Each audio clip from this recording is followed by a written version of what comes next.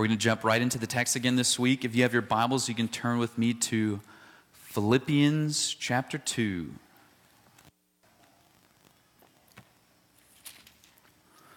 Philippians chapter 2, verses 19 through 30, rounding out this chapter. If you will stand with me for the reading of God's Word, Philippians chapter 2, that's verses 19 through 30. Now I hope in the Lord Jesus to send Timothy to you soon so that I too may be encouraged by news about you. For I have no one else like-minded who will genuinely care about your interests. All seek their own interests, not those of Jesus Christ, but you know his proven character because he has served with me in the gospel ministry like a son with a father. Therefore I hope to send him as soon as I see how things go with me. I am confident in the Lord that I myself will also come soon. But I considered it necessary to send you Epaphroditus, my brother, co-worker, and fellow soldier, as well as your messenger and minister to my need, since he has been longing for all of you and was distressed because he heard that you were sick. Indeed, he was so sick that he nearly died. However, God had mercy on him, and not only on him, but also on me, so that I would not have sorrow upon sorrow. For this reason, I am very eager to send him so that you may rejoice again when you see him, and I may be less anxious. Therefore, welcome him in the Lord with great joy and hold people like him in honor, because he came close to death for the work of Christ, risking his life to make up what was lacking in your ministry to me. Amen. You may be seated. This section comes out of what I think are some of the richest texts in the New Testament, and in a sense feels a little bit misplaced. We go from what's called the Christ hymn to Paul's travel plans. So what's Paul doing? It might be helpful to kind of recap where we've been to get a sense for what Paul is up to. He begins the book by basically updating the Philippians on his situation. He's made it to Rome like they all wanted, only not in the way that he would have planned or hoped for. He's in prison. Now, that doesn't mean that the gospel has been handicapped. It is moving forth. It's advancing. It says that the whole praetorium or imperial guard. Nero might be trying to chain the gospel, but even those who defend him, the gospel has made it to them. And those in Rome as well, the brothers are preaching the gospel even more fearlessly and boldly, even if some of them are not doing so out of love toward Paul. And Paul, he expects to be released from prison, but even if he doesn't, he says it's gain, right? Because he'll be ushered into the blissful presence of Jesus, which, no offense to the Philippians, is far better. Then Paul turns from basically his affairs to their affairs and addresses a couple issues. Their stability as the empire is tightening its grip on the Christians, in their unity, which seems to be threatened maybe by two different kind of parties or factions in the church, as we'll see later. Even saying that now, I think we probably hear our own situation, right? The government in some respect tightening its grip on Christians, our unity being threatened by two parties that are grumbling and arguing. And then Paul puts forth this picture and model of Christian humility par excellence, Jesus Christ, that God the Son would become a man with all of its shame and limitations, to live on behalf of his people, to die as a criminal, to die a criminal's death in their place and for their sins, and in doing so, God has saved for himself a people. And because of the Son's obedience, he's been exalted. And it's in light of this great salvation that we work out our salvation as God is even working in us. So we move from this theologically dense and pastorally rich section to really what are Paul's travel plans. Okay, Jess and I and our family, we recently went to the beach in North Carolina. It's a big family. It's Jess's side of the family. There are 10 cousins or grandchildren, large family. And given the nature of our family, there's a ton of planning. And your family's maybe not like this, so you don't get it. If you are, then you do get it. You feel it with me. I mean, I'm talking, we had pages and pages of Google Docs for our travel plans leading up to the beach, okay? And I promise you, you don't care about them. If I read them, you wouldn't care. You probably would ask me to stop. Well, why do we care about Paul's travel plans? Of course, all Scripture is God-breathed. It's useful for teaching, rebuking, correcting, and training in righteousness. That doesn't mean that every piece of Scripture is as helpful as every other piece. Paul, on this service, he's explaining basically what comes next for him in the Philippians, but what he's doing under the surface is he's putting forward two men whom they know, Timothy and Epaphroditus as living, breathing examples Paul has been commending and commanding this whole time. And what we'll see, I hope, is that they are like two halves of the to live as Christ, to die as gain coin. And in different respects, they give us this picture of Christ's humiliation, the becoming of a slave, looking to the interest of others, coming to the point of death, and then his exaltation. So they're giving us these kind of two sides of the coin and these different pictures of Christ's own humiliation and exaltation. Again, you might hear about Christ's humility and think, well, sure, he's the God-man. But Paul puts forth two normal dudes whom we can imitate as they follow Christ. And we see that God really is at work in us, working and willing, at work in us so that we might will and work according to him. So our text, it splits pretty nicely this morning. You probably noticed it. Paul's giving us two models to follow. That's how you could think about it. In the first half, Timothy. The second half, Epaphroditus. And specifically, Paul wants us to see something in Timothy's service and in Epaphroditus' sickness, that is his willingness to suffer and die for the gospel. So if you're taking notes or you just want something to kind of hang your hat on for later, as you're thinking about the text, meditating on it, discussing in the parking lot, you can kind of grab a hold of it like that. He wants us to see something in Timothy's service, in Epaphroditus' sickness. And through these men, we can look beyond them to see Christ, but he's also showing us that it's possible to work out our salvation as God is at work in us. So first we consider Timothy's service. Look at verse 19. Now I hope in the Lord Jesus. That is Paul, like a good, if you want to call him Calvinist, is saying, Lord willing. He hopes the Lord willing to send Timothy to you soon so that I too may be encouraged by news about you. So to reconstruct the events for us, Paul's in Rome. The Philippians have sent a gift with Epaphroditus. Paul is responding by writing this letter and thanking them and addressing some of these issues, right? Their disunity, their perseverance in an empire that's at odds against them. He wants to see that they are holding on to the gospel. So Paul wants to send Timothy. Timothy will come back, and what Paul is hoping for is an encouraging news or report about the Philippians. Paul, by God's grace, they've taken to heart what you were commanding and teaching and instructing. Right? They are holding firm to the words of life. They are working out their salvation. They are, yes, the government is making it harder for them to meet and is putting pressure on their businesses, but they are holding fast to the words of life. And no, they don't agree about everything, but they've come to agree on the most important things, and their neighbors are noticing. They are shining like stars in the world. So Paul wants to be encouraged by news about them, and certainly Paul cares about a host of other things, right? Their family. Maybe the gladiator games in Philippi. I don't know. Probably not. But Paul deeply cares about their spiritual good. It's of the utmost importance. So does he care about other things? Sure. But not enough to send Timothy, the person whom he cares about most, his spiritual son, when Paul himself is stuck and starving in a prison cell. He'll risk losing Timothy not to hear about what they did this weekend, but to hear that they are indeed working out their salvation. I think even for us, there's something to see here in terms of the type of news that we are most encouraged by. We live in what it seems like a constant news cycle right now, and there's a lot going on. But more important than the ebbs and flows of the stock market, COVID numbers, polling predictions, the type of news that we should be most eager to hear about, like what's going on in the lives of our members this week? Is their love for the Lord cool or warm? How are their Bible studies at work, their evangelism among their parents? How is their fight against sin? Similarly, thinking about our partners overseas, like what's going on with the gospel in Dubai, with Brian Parks and Covenant Hope Church? How are the churches around us doing in sharing the gospel? What does the unity look like between our sister churches like Eastside and Harvest and Delivering Word? Okay, that's why we pray for some of these things in the pastoral prayer. And I pray that more so in our own lives, to hear about in one another.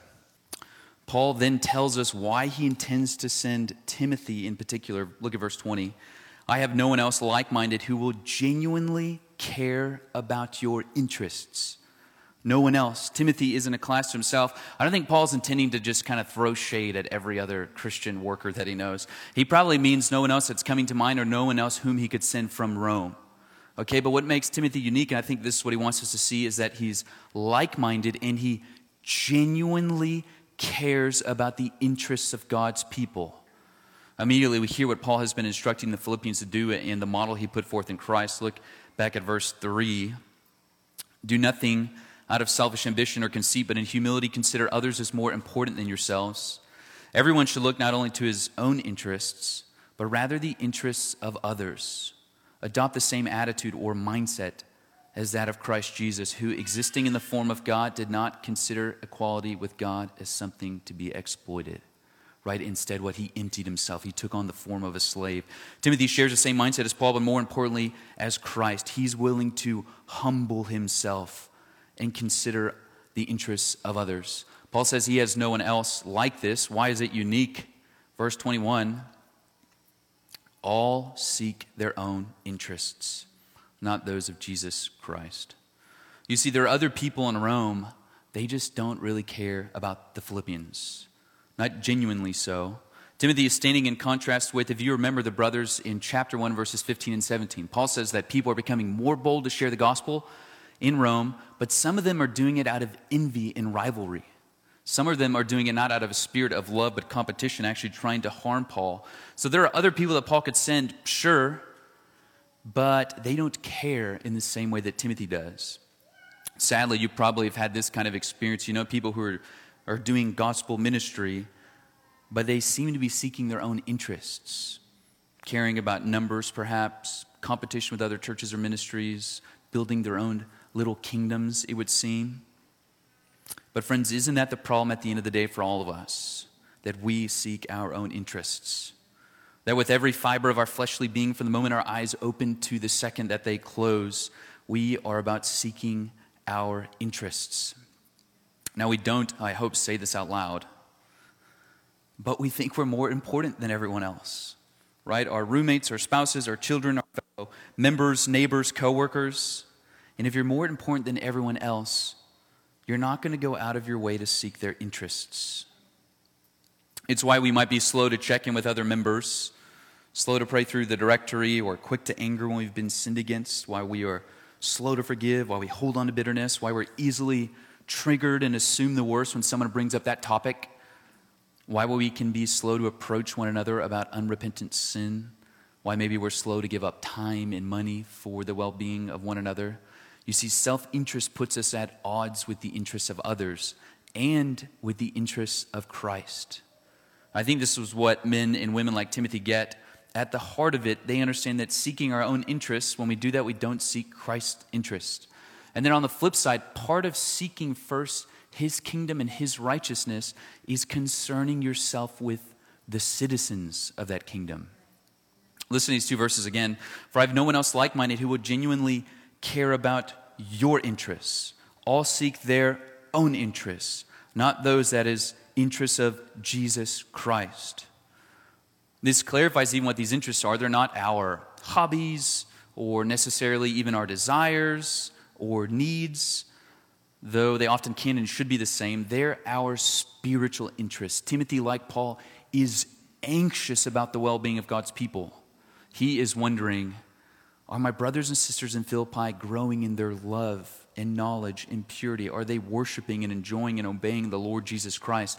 How are they responding to the harassment of their neighbors? Are they moving from allegiance to state to greater allegiance to the Son? Are they still grumbling? These are the kinds of things that keep Timothy and Paul up. All seek their own interests, not those of Jesus Christ. I think this brings us to what is the most remarkable thing in the text. More remarkable than Timothy concerning himself with the well-being of God's people. It's that our interests are the interests of Christ. I'm not sure if you caught that. I'll read it again. I have no one else who's like-minded who genuinely cares about your interests. All seek their own interests, not those, that is, interests of Jesus Christ. Your interests are Christ's interests because Jesus, the high King of heaven, has concerned himself with you. If you were to look at Jesus' social media profile, if he had one, under interests it would read, my people. Right? Well, Jesus, what are you about? My people. What do you do for work? I care for my people. What are you into? My people, their well-being. Their concerns are my concerns. This is of course, most vividly seen in God the Son becoming a man, with all of its limitations and weaknesses for his people, to live on their behalf, to die as a criminal in their place and for their sins, that they might go free. You see, the work of atonement, it's done on behalf and for people. It is a priestly work. The thing about a priest, say in contrast, especially to a king, whereas a king typically rules for himself, is a priest's entire existence is dedicated to the service of other people. In their teaching, sacrificing, maintaining the temple, they are mediating, representing, living for, working on behalf of the interests of others. Jesus' priestly work, we see this obviously in the incarnation, that he is about the concerns of his people. But did you know that Jesus continues his priestly work in heaven now? That is to say, Jesus was not just about you when he was on earth. Your interests are his interests even now. Hebrews chapter 7, verses 23 through 25. No, many have become Levitical priests since they are prevented by death from remaining in office. But because he remains forever, he holds his priesthood permanently. Therefore, he is able to save completely those who come to God through him, since he always lives to intercede for them. That Jesus, even in the exalted state, always lives to intercede for his people, applying the works that he has accomplished on earth. That Jesus Christ, the Lord, the one to whom every knee will bow, has concerned himself with us. That he is in heaven interceding, that our concerns are his. And again, when I say concerns, I don't mean that Jesus is about what we want him to be about, right? That we would get that relationship or that job or that raise. I'm not saying Jesus doesn't care about those things, but Jesus is about us. He's for us in ways that we only wish we were for ourselves.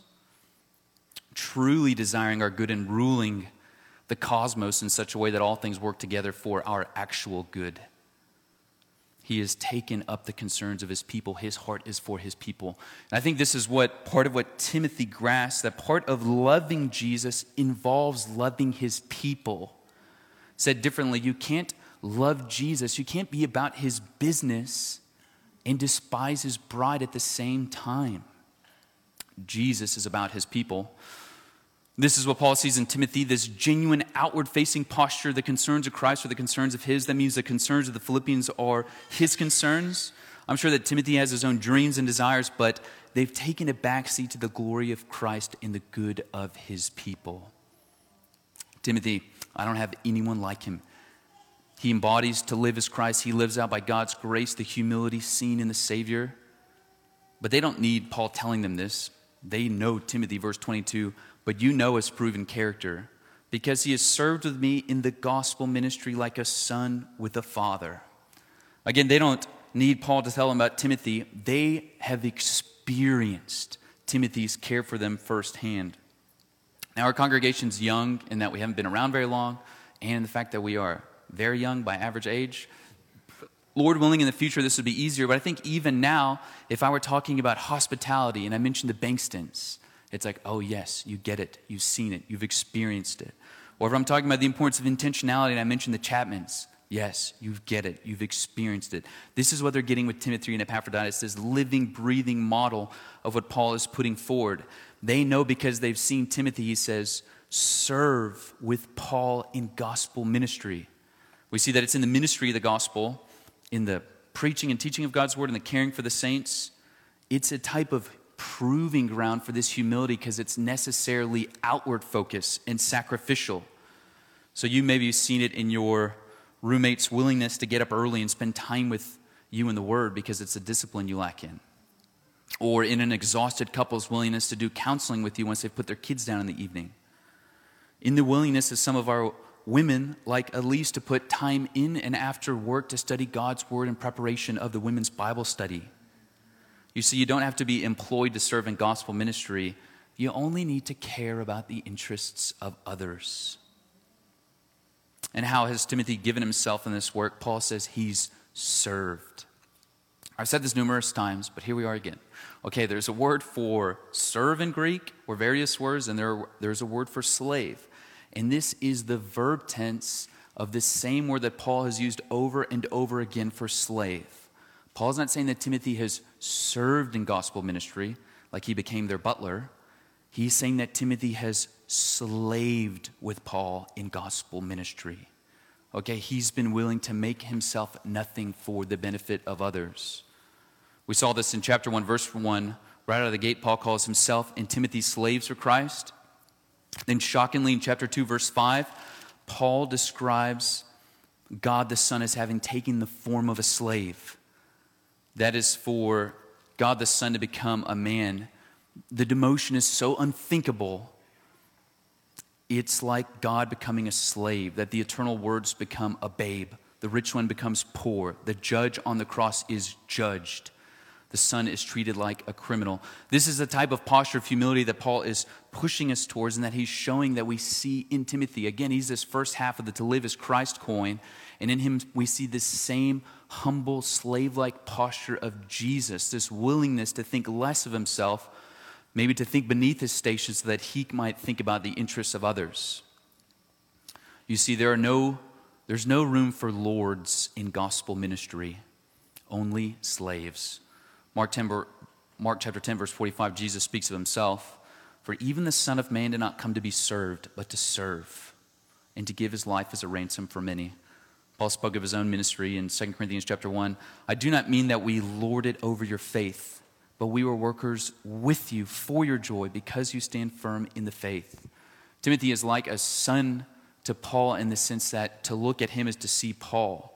That they are both giving themselves in this type of humble service to the gospel of Jesus Christ. You see, gospel ministry, it is a function. It centers on teaching God's word, on caring for the saints, serving them, loving them. But it begins with a disposition of care, of humility, a willingness to plunge yourself beneath your station, which is necessary to do spiritual good to those around you. So how might we continue to seek the interests of Christ and his people? If you have roommates, like I said, it might mean rising early together to pray in the mornings, to study God's word. If you're a mom and your day's crazy and your children are crazy, it might mean just singing hymns in the home with them. If you're a dad, it might mean leading your family in worship in the evenings, over dinner even when you're exhausted after a long day of work. For all of us after the service, before jumping into kind of normal news, like, did you watch the Grizzlies game? They lost, yes. And there's nothing wrong with this type of conversation, enjoying God's good gifts in creation. But wanting to even raise ourselves to think about spiritual things, asking one another, what did you learn from the sermon? Or how did God encourage or convict you today? Midweek, inviting others over for dinner and asking questions like, what's something hard right now? How can I pray for you and serve you in this? So what do we see in Timothy? What is Paul wanting us to see in his service or slavery to the gospel of Jesus Christ? We see the same posture of Christ, that of a slave, one who genuinely cares for Christ's people and puts their interests above his own. Verse 23, therefore I hope to send him as soon as I see how things go with me. I am confident in the Lord that I myself will come soon, but I considered it necessary to send you Epaphroditus. Okay, if it's not clear, Paul intends to send Timothy. And then after that, Paul intends to visit. He does this out of order, so it can be confusing. You'd think he would have started with Epaphroditus, but he hopes to send Timothy in the future. Then Paul himself, once he gets a sense for what's going on with him, hopes to visit, but past tense, he considered it necessary to send Epaphroditus, which they realize because they are reading the letter that he sent with Epaphroditus. Verse 26, since he has been longing for all of you and was nearly distressed because he heard that he was sick. Indeed, he was so sick that he nearly died. However, God had mercy on him, and not only on him, but also on me, so that I would not have sorrow upon sorrow. For this reason, I am very eager to send him, so that you may rejoice again when you see him, and I may be less anxious. So we turn now to our second model, Epaphroditus. Again, just as Paul wanted us to see something in Timothy's service, Paul is wanting us to see something in Epaphroditus' sickness. That is his willingness to suffer and die for the work of Christ. Okay, to kind of, again, reconstruct these events for us. It seems like what happened is the Philippians sent Epaphroditus to Rome. On his way to Rome, he fell really sick. Okay, and it was probably the case because he was taking money with him that there was another brother with him. This brother goes back to the church in Philippi, his, PBC, and he tells them Epaphroditus has become really ill. He's nearly died even. Epaphroditus gets better. He keeps he makes it to Rome with Paul, and rather than wanting to stay and kick it with Paul, he wants to go back because he knows the Philippians are anxious about him. And so God, in his mercy, Paul says, saved Epaphroditus to save Paul from sorrow, the Philippians from sorrow, to save Paul from anxiety. I think when Paul says here that God had mercy on him, Paul is meaning that God, in a very direct, miraculous way, saved Epaphroditus. Okay, it wasn't until the 4th century when Rome became Christianized that there were public hospitals. So when you get sick, there's no hospital for you to go to. And people in antiquity, if you get really sick, you really die. There's no coming back from it. And so I think what Paul is stressing, that God in his mercy acted miraculously for Epaphroditus, for Paul, for the work of the ministry in Philippi. God saves him, but he considers it necessary to send Epaphroditus. Verse 25, and he describes him, my brother, co-worker, and fellow soldier, as well as your messenger and minister to my need.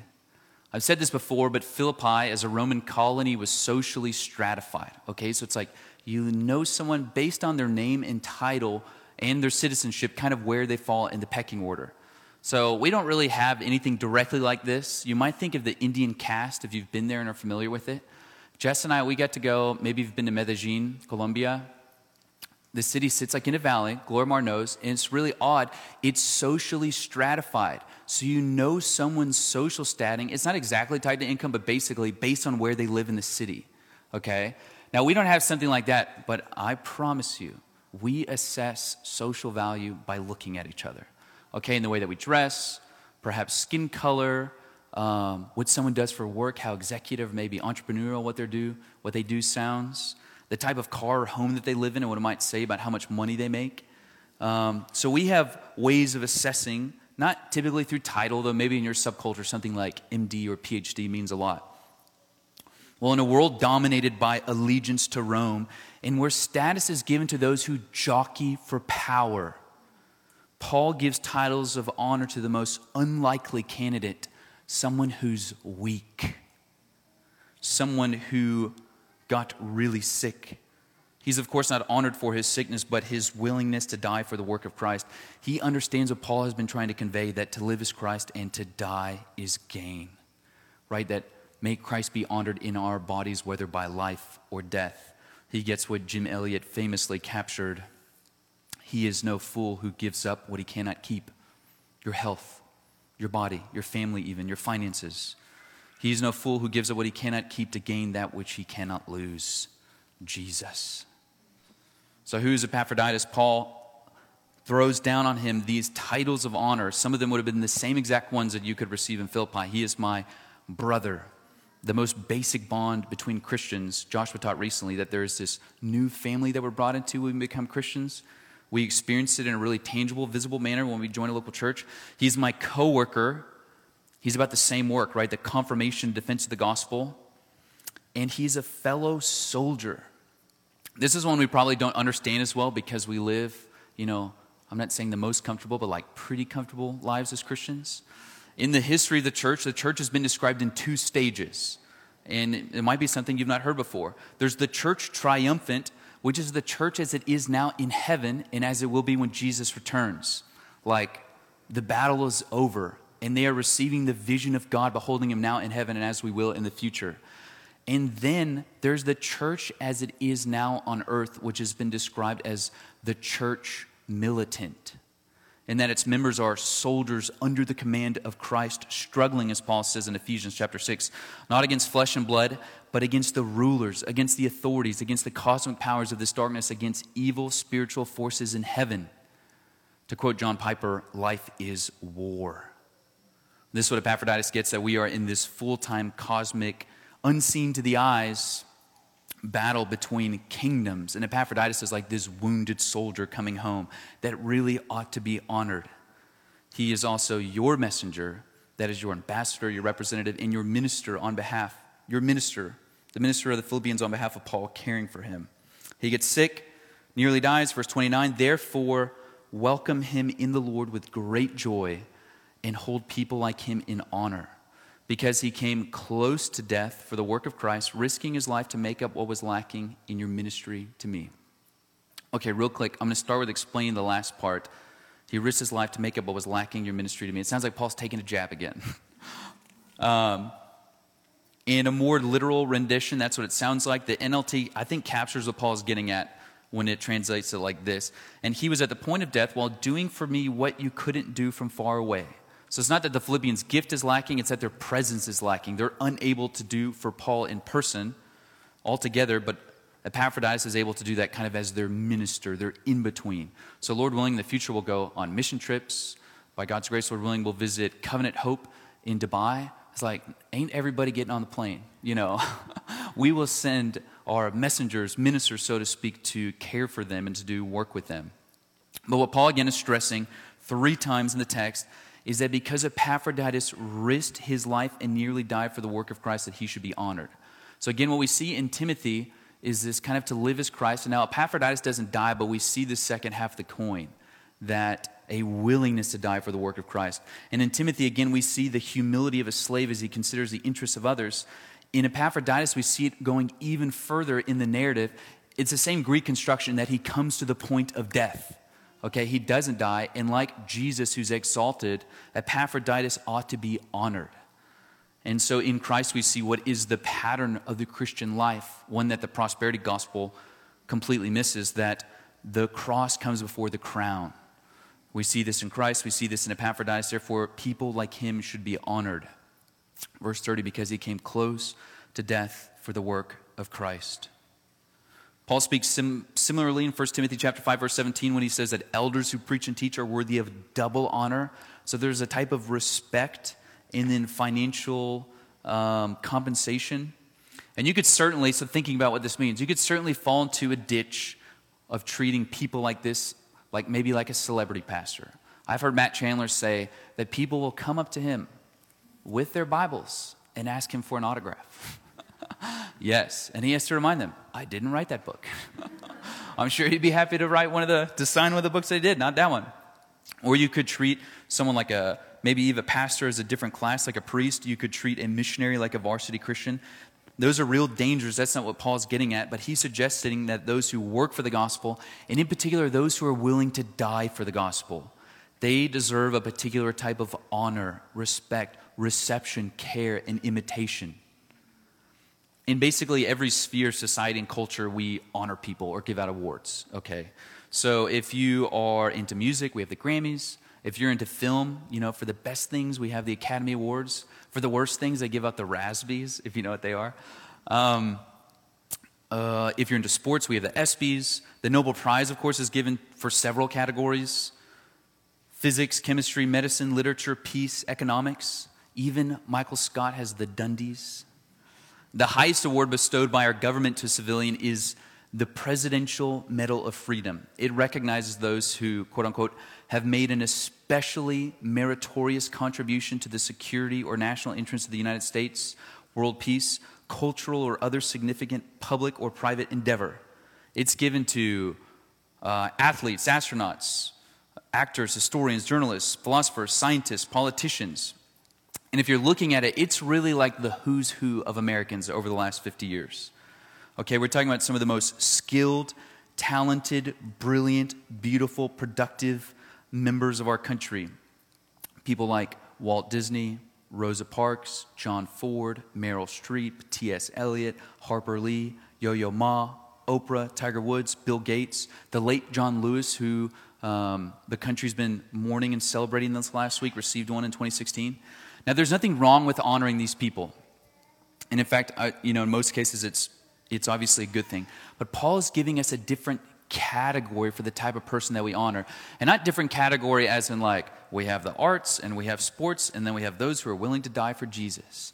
It's like a qualitatively and categorically different group because it's for people who are doing the work of Christ.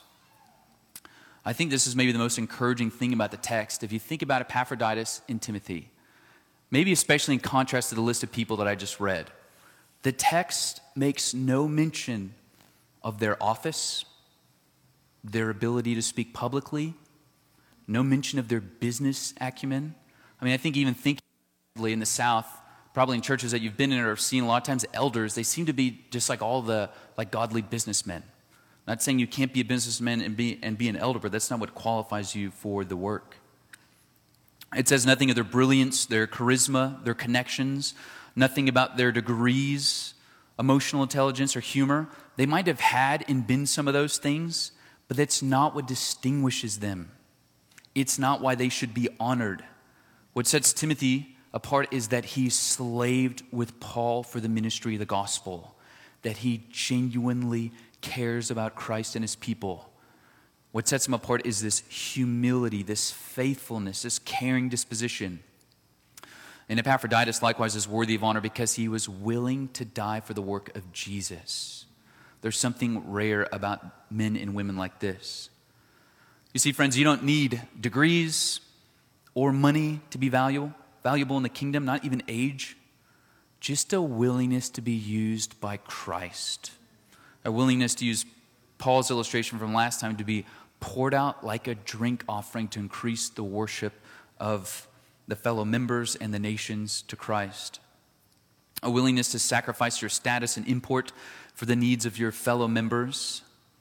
You don't need a particular set of skills, just God's word in your hands, his spirit in your hearts, and his people among you. So if you are living like Timothy and Epaphroditus, praise God. May the Lord raise up more from our body. If you're not, I think just a good question for us to meditate on today is, what is holding you back from living like a coworker, a soldier, from giving yourself to Christ-exalting, self-emptying obedience to Christ for his glory and for your fellow members' good and joy? So Timothy and Epaphroditus, they give us pictures, I think, of ordinary men who have been gripped by the extraordinary love of God. They are captive by their priestly king, Jesus Christ. They understand that he is worthy of living and dying for. May God raise up men and women like this from our body. May we strive to be those very saints. Let's pray. Father, we thank you for your grace and your kindness toward us, that in your mercy you would save sinners, that you would make us your sons and your daughters, that you would call us to such an important work, to be co-laborers with one another and with you, as Paul says elsewhere. We pray that you would help us to put to death our earthly, even desires, and that we would set our hopes on heaven more and more. We pray that from our midst you would raise up men and women like Timothy and Epaphroditus, that we might encourage one another to your glory, that we might send people out to the nations, that the gospel might advance through our little body. We pray this in Jesus' name. Amen.